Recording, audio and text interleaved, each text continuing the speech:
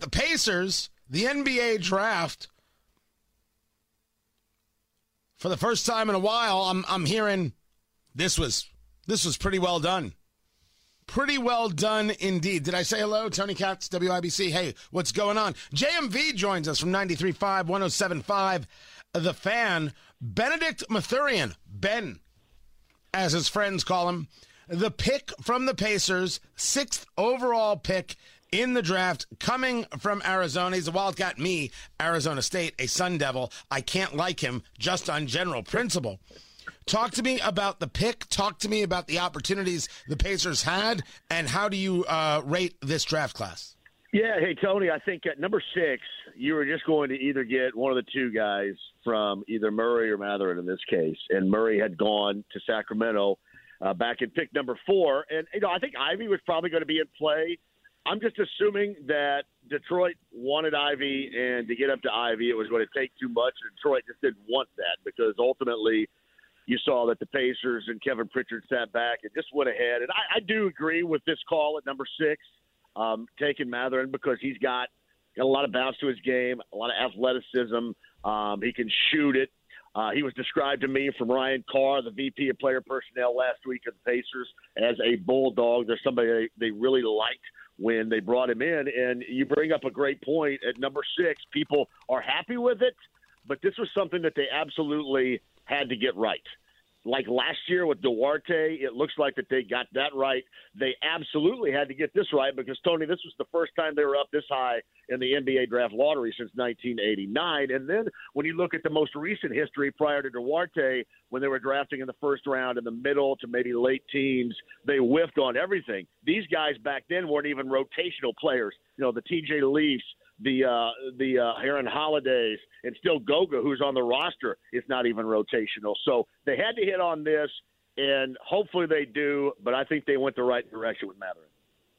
So talk to me about how this affects the lineup that we already have for the Pacers. Does this mean that certain guys are moving out? Some guys might have to change position. Where does this make us heavy? Where does this make us light?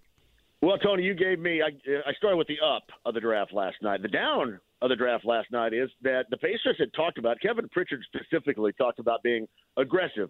And, who knows how this goes down, but a lot of people thought that meant Malcolm Brogdon was going to get dealt last night in a deal. A lot of people thought that Miles Turner would get dealt last night in a deal. And then ultimately, as we saw last night, neither got dealt. Both are still on this team.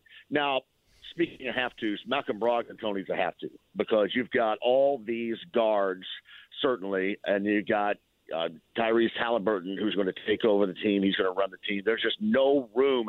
Even if you like Malcolm Brogdon, there's no room on this team for Malcolm Brogdon. And so he's going to get dealt. A lot of people thought maybe the Knicks last night at 11, the Wizards at 10 would be a logical maybe landing spot for him. That didn't happen. Both he and Miles are still on the team. 50-50 Miles this summer, whether or not he gets traded. But there is no doubt at some point Malcolm Brogdon's going to go someplace else, and this is going to become a very young team, which is exactly what the Pacers are looking for. Talking to JMV from 93.5, 107.5, The Fan. You talk about young. The Pacers traded up to grab themselves the 48th overall pick and grabbed Kendall Brown out of Baylor, 19. And the prediction was this guy was going to go in the 30s. And then he drops to 48th, and it seems that this was a decision of, wait a second, that guy's still on the board? Like they had the picks they knew they could get, the picks they wanted to get, and wish list picks. This seems like a wish list pick that people are pretty happy with.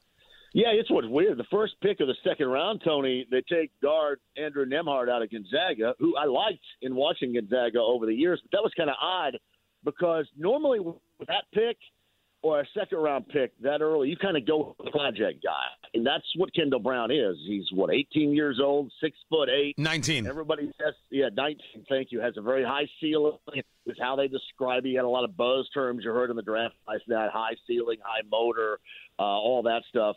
That normally, I was surprised that didn't come earlier. So you could tell that maybe they thought, this guy is still here. We liked him. We brought him in. We worked him out. Let's give it a shot. So they made that particular deal to bring him in. And we'll see. I mean, he may not turn out to be anything, But normally in that second round, especially, Tony, in that range, you are picking solely on what could be, what might be, that type of potential for a young player to see what he might materialize into, and that's exactly why they got Kendall Brown last night. So you expect some deals to get made. You're mentioning Brogdon, you're mentioning Miles Turner.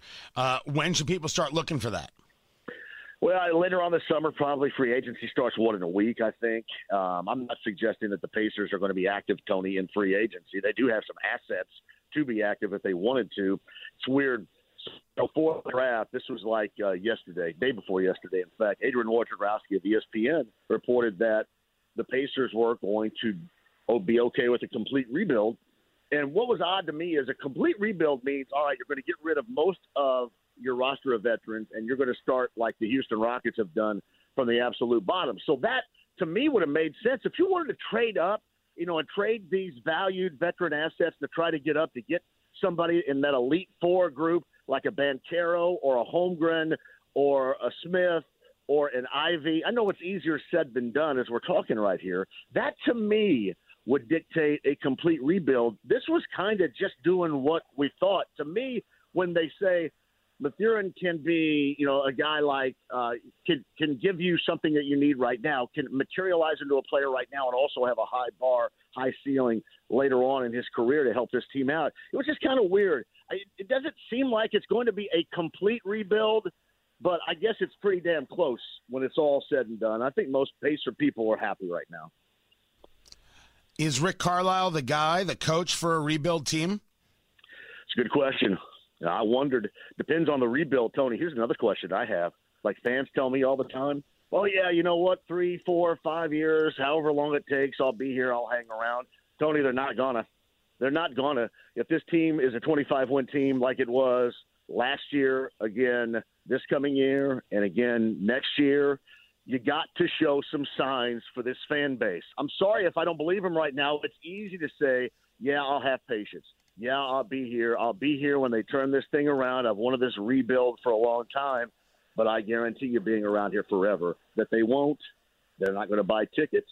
They're not going to watch it on TV. So this thing has to start. You have to show signs of production of, hey, this is what this can be further down the road sooner rather than later. Again, people go ahead and tell you that they're fine with patience right now, but that patience with this team has never really been the case, and it won't last. So they have to show signs, and we'll see what they do later on in the offseason to help hopefully expedite this whole rebuild process, which I think is necessary.